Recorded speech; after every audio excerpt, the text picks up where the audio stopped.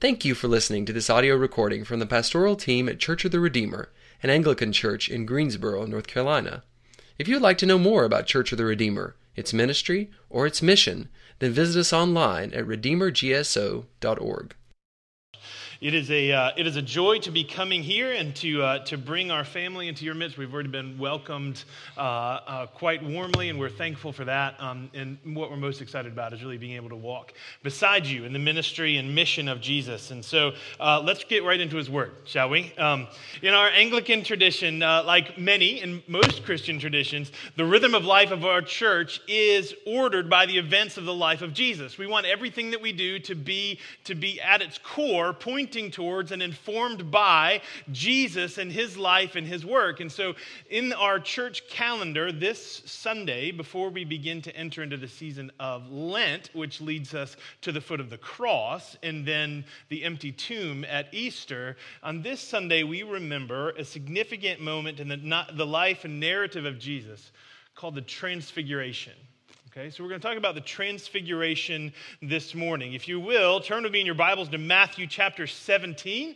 Matthew chapter 17. There should be some Bibles around you somewhere. If not, find someone smaller than you who has one and take it. Matthew chapter 17, verse 1. It says this: After 6 days, Jesus took with him Peter, James, and John, the brother of James, and led them up a high mountain by themselves. And there he was transfigured before them.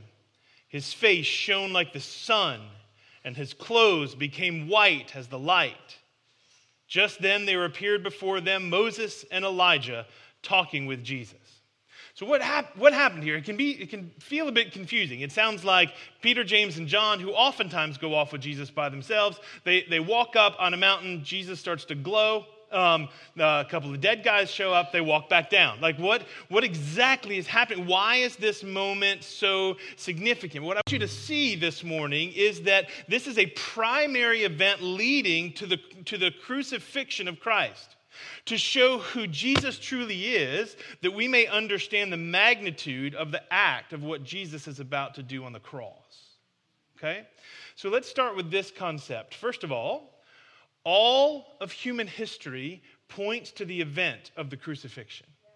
Everything leads up to the Son of God coming and dying for the sins of the people.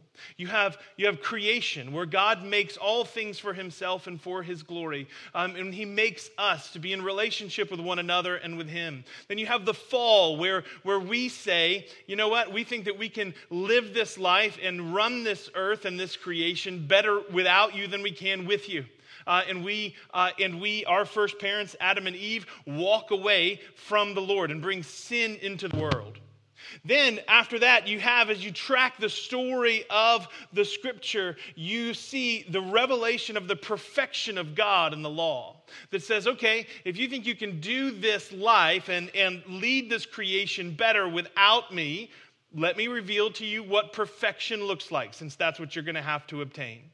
And so the law is laid out for us in the Old Testament. And then we have the prophets who come to show us all the places where we don't live into that covenant, where we don't live up to that law, where we fall short of that perfection, who are constantly saying, come back, come back, come back. And we see in those prophets our need for a Savior. That we learn very quickly, well, not quickly, thousands of years of history in the Old Testament, that we actually do need God, and that what we need is a Savior. We need someone who can heal, someone who can redeem us, because we are incapable of doing this ourselves. And then we have the incarnation of God when he comes to be one of us in the person of Jesus Christ.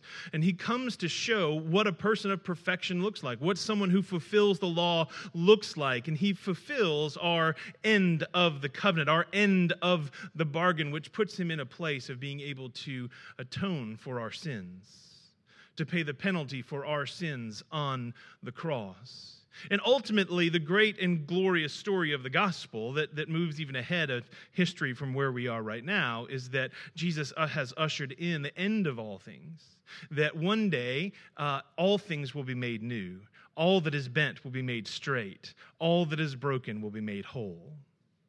And so at this moment in history, what you have when Jesus walks up onto the top of this mountain is Jesus revealed for who he truly is. God Almighty himself in our midst. This is not just another prophet. This is not, the things that he has done already, of feeding 5,000, walking on the water, or calming the storm, healing blind people, all of the things that he's done, they're amazing. But nothing compares to this moment of revelation to who he truly is. Not just a healer, not just someone who can command nature, but God himself.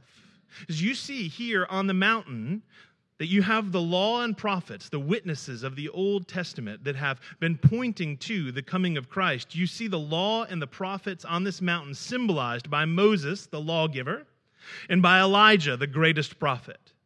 The witnesses of the law and prophet embodied in Moses and Elijah here talking with Jesus, and Jesus revealing his glory in light.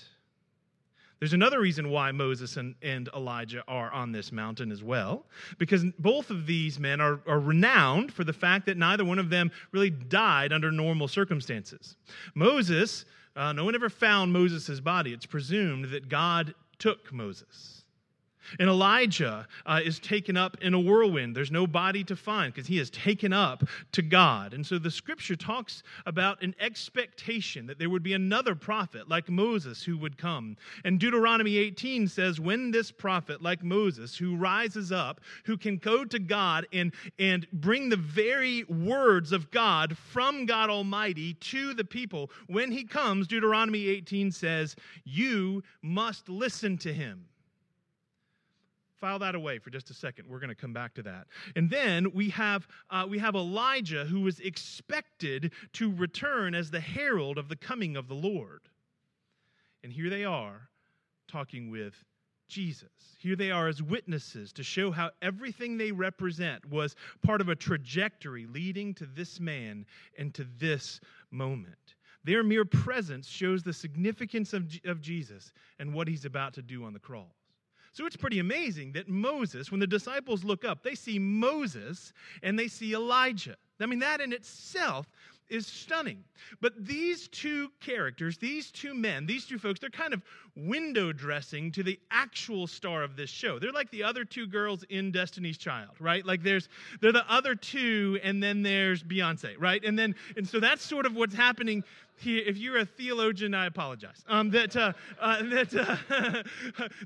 There's one star of the show, and that star is Jesus himself. Because whereas Elijah and Moses are mere men, at the transfiguration of Jesus, we see him for who he truly is. The perfect and divine and all-powerful God himself. And we see this in stages. The scripture reveals this. One, that he shines like a light. And then we see a cloud.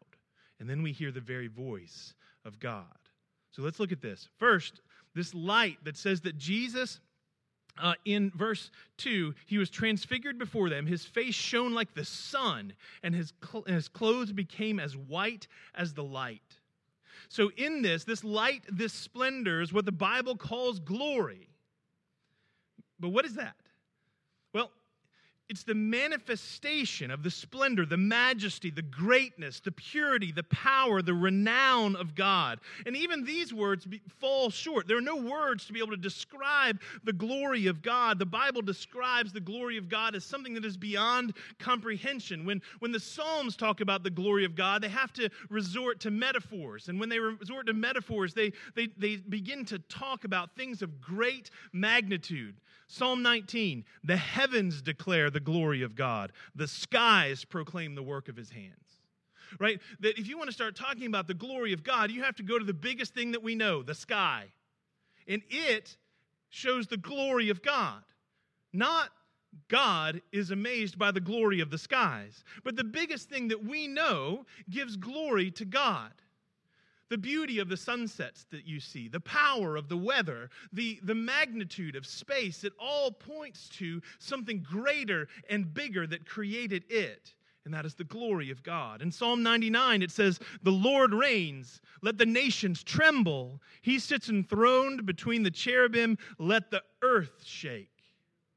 So that the glory of God is so big that the earth that we stand on shakes in his presence. Psalm 97, listen to this. The Lord reigns. Let the earth be glad. Let the distant shores rejoice. Clouds and thick darkness surround him. Righteousness and justice are the foundation of his throne. Fire goes before him and consumes his foes on every side. His lightning lights up the world. The earth sees and trembles. The mountains melt like wax before the Lord of all the earth. The heavens proclaim his righteousness, and all his people see his glory. So the earth shakes and the mountains melt. Listen, we might not be able to describe or understand glory, but we can't shake the earth or melt the mountains even with our best efforts. How much greater is the glory of God? So the manifestation of his honor and splendor and glory are often described as light in the scripture. In Colossians, it talks about how God dwells in light inaccessible. It's so bright, you can't even squint into it because of the purity and the glory of God.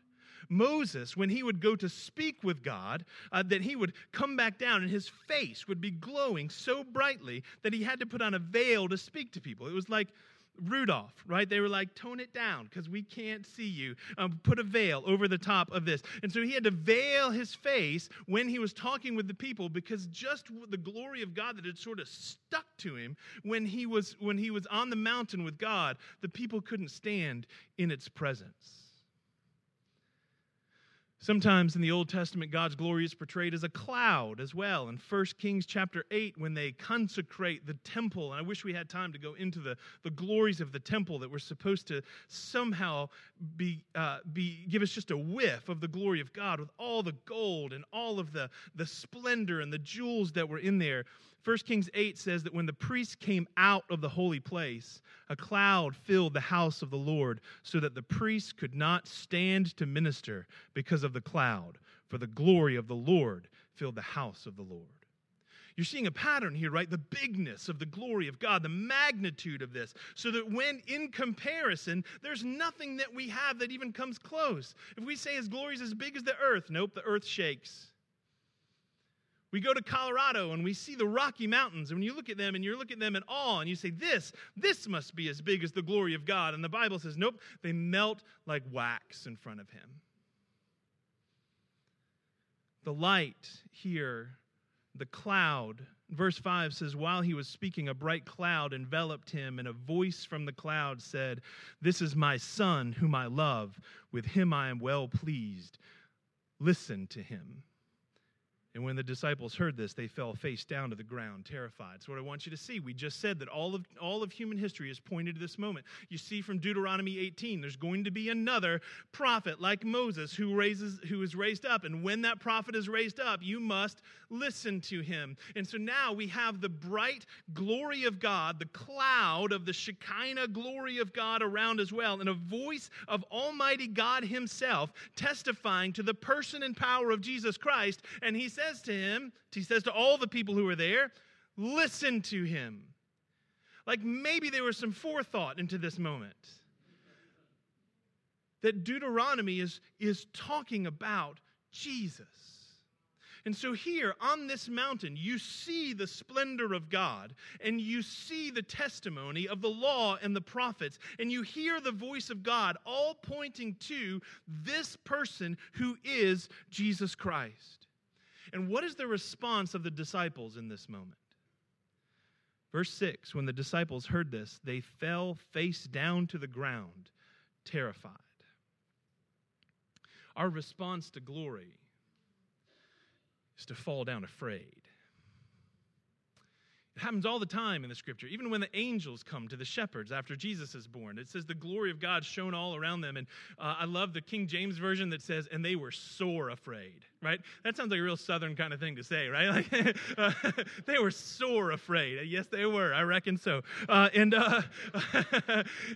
so when we have the glory of God around us, when we witness this, what happens to us is that we fall down afraid. Why is this our response? Afraid? No, this sounds great. Why are we afraid? Because the pure beauty and power of Christ and God, the power of his glory is crushing when we are in our sin. You remember the history that we just went through really quickly. Creation, fall. We rebelled against him. Do you remember? We rebelled against God, this God of glory. We've said that we can do it better than him. We're in a place of rebellion and sin, and when we are in our sin, the glory of God is absolutely terrifying because his ultimate perfection reveals our complete depravity. Because listen, just think about what we've just said about the glory of God and how significant the glory of God is, and that even mountains pale in comparison to that. So how about comparing you and your glory to the mountains? There is no part of the mountains that when you come to Colorado and look at the Great Rocky Mountains or go to the edge of the Grand Canyon and look out, there's no part of these great geologic, big, I don't even know what you'd call them, sort of features, right? There's no part of these features that goes, wow. Dan's here. Like we've been waiting. Like there's no part of the Grand Canyon that starts clapping, right? When I show up at the edge, they don't care. The Grand Canyon doesn't care, right? The Grand Canyon is not concerned that me and my glory has come. And it doesn't matter how beautiful you are, or how much money you have, or how sexy you are, or your status. It does not care. You and your glory have no effect on the mountains. When God's glory comes, they melt like wax. And see, the problem is here, the scripture says, right, the problem that we're facing is that not only are we in rebellion against God, but we are actually glory thieves. This is the truth of how the scripture shows the news gets better. Hold on, but I got to tell you this part first, right? Romans 1 talks about how we have stolen the glory of God. We've rejected the glory of God. We've taken it for ourselves, and we've started to give it to other created things. So we've started to not only not give God the glory that he deserves, we've started to take it for ourselves, and there are countless stories that we could tell about this, right? Just the whole self-esteem model of thinking means we have to esteem ourselves more and more and more, and the more esteem that we have, the better we're going to feel, and one day the mountains will melt. It's not happened for anybody, right? That instead of self-esteeming, maybe we need to esteem the one who truly deserves esteem, and find our identity in some place outside of our own selves. Because you can't look deep inside for the beauty that's within because of the fall. It doesn't exist. Okay? So we have here this situation with this powerful glory of God, and then us and our sins stealing the glory of God. And God's not going to stand for that.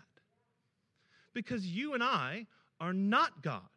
And we don't deserve the glory that is truly his. So here we are, the glory and the splendor of God, crushing and powerful, us and our sins and our inability to be able to heal ourselves. It's a serious situation. And so we fall down terrified. If when faced with the glory of God, your response is not terror and fear, you do not understand either the magnitude of the glory of God or the true depth of the depravity of your own heart. One of the two you've got off. Because if you understand the two of them, then the only reaction is to fall down and melt like the mountains. But then look what miraculously happens. This crushing God that is all-powerful, that could melt the mountains, that shakes the very earth itself.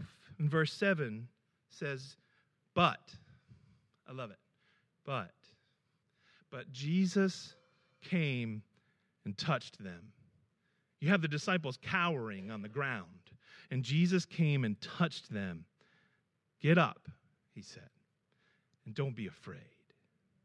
Because what's being testified to on this mountain is that the God of power and the God of glory, who could in all justification be against us, instead, in our weakness and in our sin, he bends down to touch us and to lift us up and say, be not afraid.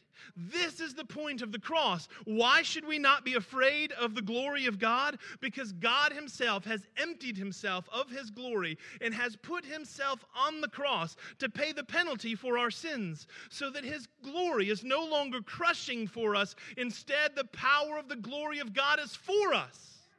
This is the great transaction that has taken place at the cross. What was against us so that we needed to fall on our face in terror has now become our greatest hope, because God Almighty is for us. He is for us. And just as your glory is not greater than the glory of God, nor can you out-sin the grace of God.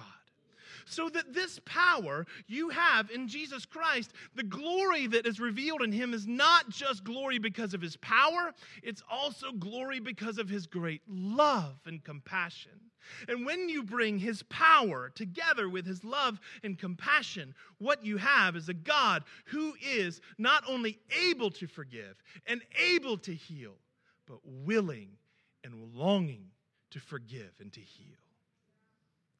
This is the glory of what happens on the cross. This is the victory that is won at the resurrection.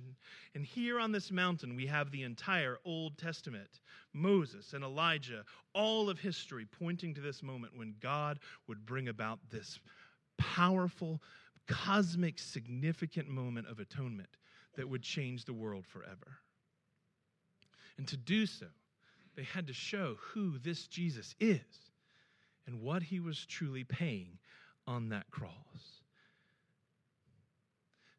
So a couple of things with this, friends, that I want to call out to us this morning before we finish. One, when we worship in this place, and I don't just mean sing, I mean everything that we do in here is worship, right? Singing is a huge part of it, where we sing and lift up our voices to the Lord. But all of our liturgy is worship, and all of our prayers are worship, and the sermon is worship, and the sacrament is worship. Even our community and how we interact with one another is worship. When we worship, this God that we worship is this glorious God that has been revealed here. It is easy in our culture to kind of relegate Jesus to sort of a buddy, right? Or just a friend, or just inspiration, or really, honestly, simply a means to an end. How can Jesus get me through my life? How can Jesus help me obtain what I want to obtain? And listen, Jesus has a lot to offer you. And there's so much help that he brings. And there's so much provision that he brings. But first and foremost, friends, the desire of our hearts is not, I want these things, I hope Jesus can bring them to me. The desire of our hearts should be for the glory of God, and that everything else pales in comparison. And so only the things that bring glory to God are the things that our hearts should chase after. There's a shift, a transition, and a transaction that takes place on the cross and then in our hearts when we come to know Jesus. Being a Christian and being saved is not just about saying the right prayer at the right time with the right words. It's not just an emotional response. It is truly a change in heart that longs for the glory of God over the glory of ourselves. A repentance and belief that says God is greater than me, and that is glorious, and that I find my true identity, my true self, my true happiness, my true worth, my true purpose, all of those things that we're after, not in esteeming and lifting up myself, but in falling down and giving glory to God who is worth being esteemed and glorified. And so, friends, when we worship, let us worship well. Let us worship with the honor that we have to stand in the glory of God. Hebrews, the book of Hebrews says that we can now approach the throne of grace with confidence. And so let us approach the throne of grace with confidence and with great joy and with passion. Friends, we should worship with our hearts, in spirit and in truth, in all that we do. Or else we're stealing the glory of God. There's only two other times in the Scripture that the word metamorpho, which is where we get transfiguration from. I know I'm not going to go through all that about how we got there, but that's the Greek word that means transfiguration. There's only two other times that word is used in the entire Scripture. One is in Romans chapter 12, where it says, "Do not be conformed any longer to the pattern of this world, but be transformed, transfigured by the renewing of your mind." That God is going to change the way that you think, feel, act, long, emote. And the other place is in 2 Corinthians chapter 3, and this is a reference to Moses, who we just talked about, and that was read earlier. We who with unveiled faces all reflect the Lord's glory are being transformed into his likeness with ever-increasing glory, which comes from the Lord, who is the Spirit. This is the life of the Christian, where we are being transformed into the glory of God from one degree of glory to another, bit by bit, sanctification, where we are being made holy and made righteous, and that we are called to gloriously participate in that process. That's what it means to be a Christian, not just to show up in the proper place on Sunday mornings and put on the name tag. It's an entire life devoted to the glory of God and to his service, because we understand that he is our creator and our redeemer and our sanctifier and the hope of all things. One last thing I want us to see in this. In verse 4, when Peter first sees this group of folks, Peter says to Jesus, "Lord, it's good for us to be here. If you wish, I will put up 3 shelters, one for you, one for Moses, one for Elijah." He says, let's make some houses. In other words, this is as good as it gets, right? It is good for us to be here. Let's stay. We can hang out for a little while. We'll build little lean-tos. We can make some s'mores. It's going to be great. We'll just roast them over your glory. It'll be fine right here in the middle. This is good. Let's just stay here. But Jesus brings them back down that mountain. Luke's version of this account actually says they did not know what they were saying. Because yes, that's as good as it gets. You're absolutely right. You're absolutely right, Peter. It's as good as it gets. And one day we'll be standing in that glory, and we'll be singing, and we'll be praising, and we'll be feasting. And that is the place that all of human history is leading to, when there's a new heaven and a new earth, at the wedding supper of the Lamb, and every tongue and tribe and nation is around the host, Jesus and all his glory. You're right, that's as good as it gets. But we are not there yet. We have work to do. Other people need to know about this glory. Other people need to know about the greatness of this good news. Other people need to know that the God who is against the stealing of his glory is standing longing, wanting people to come to know his forgiveness and know his redemption and know this new life that he offers. We have work to do in mission. It's good in here, friends. This is good. This is good. We're excited about moving up here and being with you. It's good. You guys are good people and have enjoyed almost all the conversations that I've had, and this is good. But friends, this is not it. Like, we don't get to stay here and just go, oh, this is good, we need to stay here. It's out there, the people who need to know the glory of God. We have to go from this place. We have to plant more churches. We have to lead other people to this great truth that their Creator has died for them to redeem them. And so I leave you with this challenge. Ponder the glory of God. As we enter into Lent this upcoming week, enter into Lent with a dedication to pondering the cross, why the cross had to take place, who it truly was who emptied himself to die on that cross for your sins, and then greatly rejoice at the victory that is revealed in Easter. If you are in this place and you do not yet know this Jesus, if you're still asking questions and still trying to figure things out, listen, that's great. I'm so glad that you're here, and I want you to continue to ask those questions. But what's going to change your heart is not an intellectual answer to all of your questions. It's when the glory of God is revealed to your heart. And I pray that that happens in this place today. Whether we belong to Jesus and we dedicate ourselves to a deeper and more mature following of him, a more passionate following and sacrificial and joyful following of him, or whether you are new to Jesus in this place today and that your heart is being opened up by the word of God, that you are longing to repent and believe and belong to him, may that happen in this place. And above all else, whatever happens in our hearts, may God's name be glorified in this church on this day and forevermore. For his is the kingdom and the power and the glory forever and ever. Amen. Let's pray together.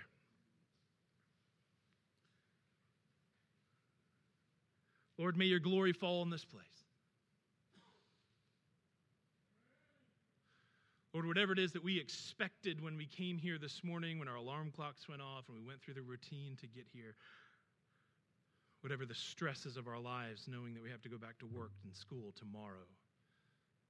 Lord, remove all of those things because they do not stand in your glory. Our deepest shame. The thing that we hope no one ever finds out about us. The darkness that when we close our eyes at night, we think about and run from. Lord, let us see it evaporate in the goodness of your glory. The anger that we hold, it melts like wax. Those who have sinned against us, who have wounded us deeply, they do not have the same power to hurt as you do to heal. And Lord, let us forgive. And let us turn to you for healing. Where we have become asleep and we've just become apathetic and we go to church and we're Christians and we have a bumper sticker or whatever, Lord, where our faith is just sort of shallow, Lord, wake us up. Lord, give us a hunger for your glory, a desire, a thirst for your righteousness and for the glory of your name to be in this place and in our families and in our workplaces and in our schools and in this community and the world. Send your Spirit, Lord. In Jesus' name we pray. Amen.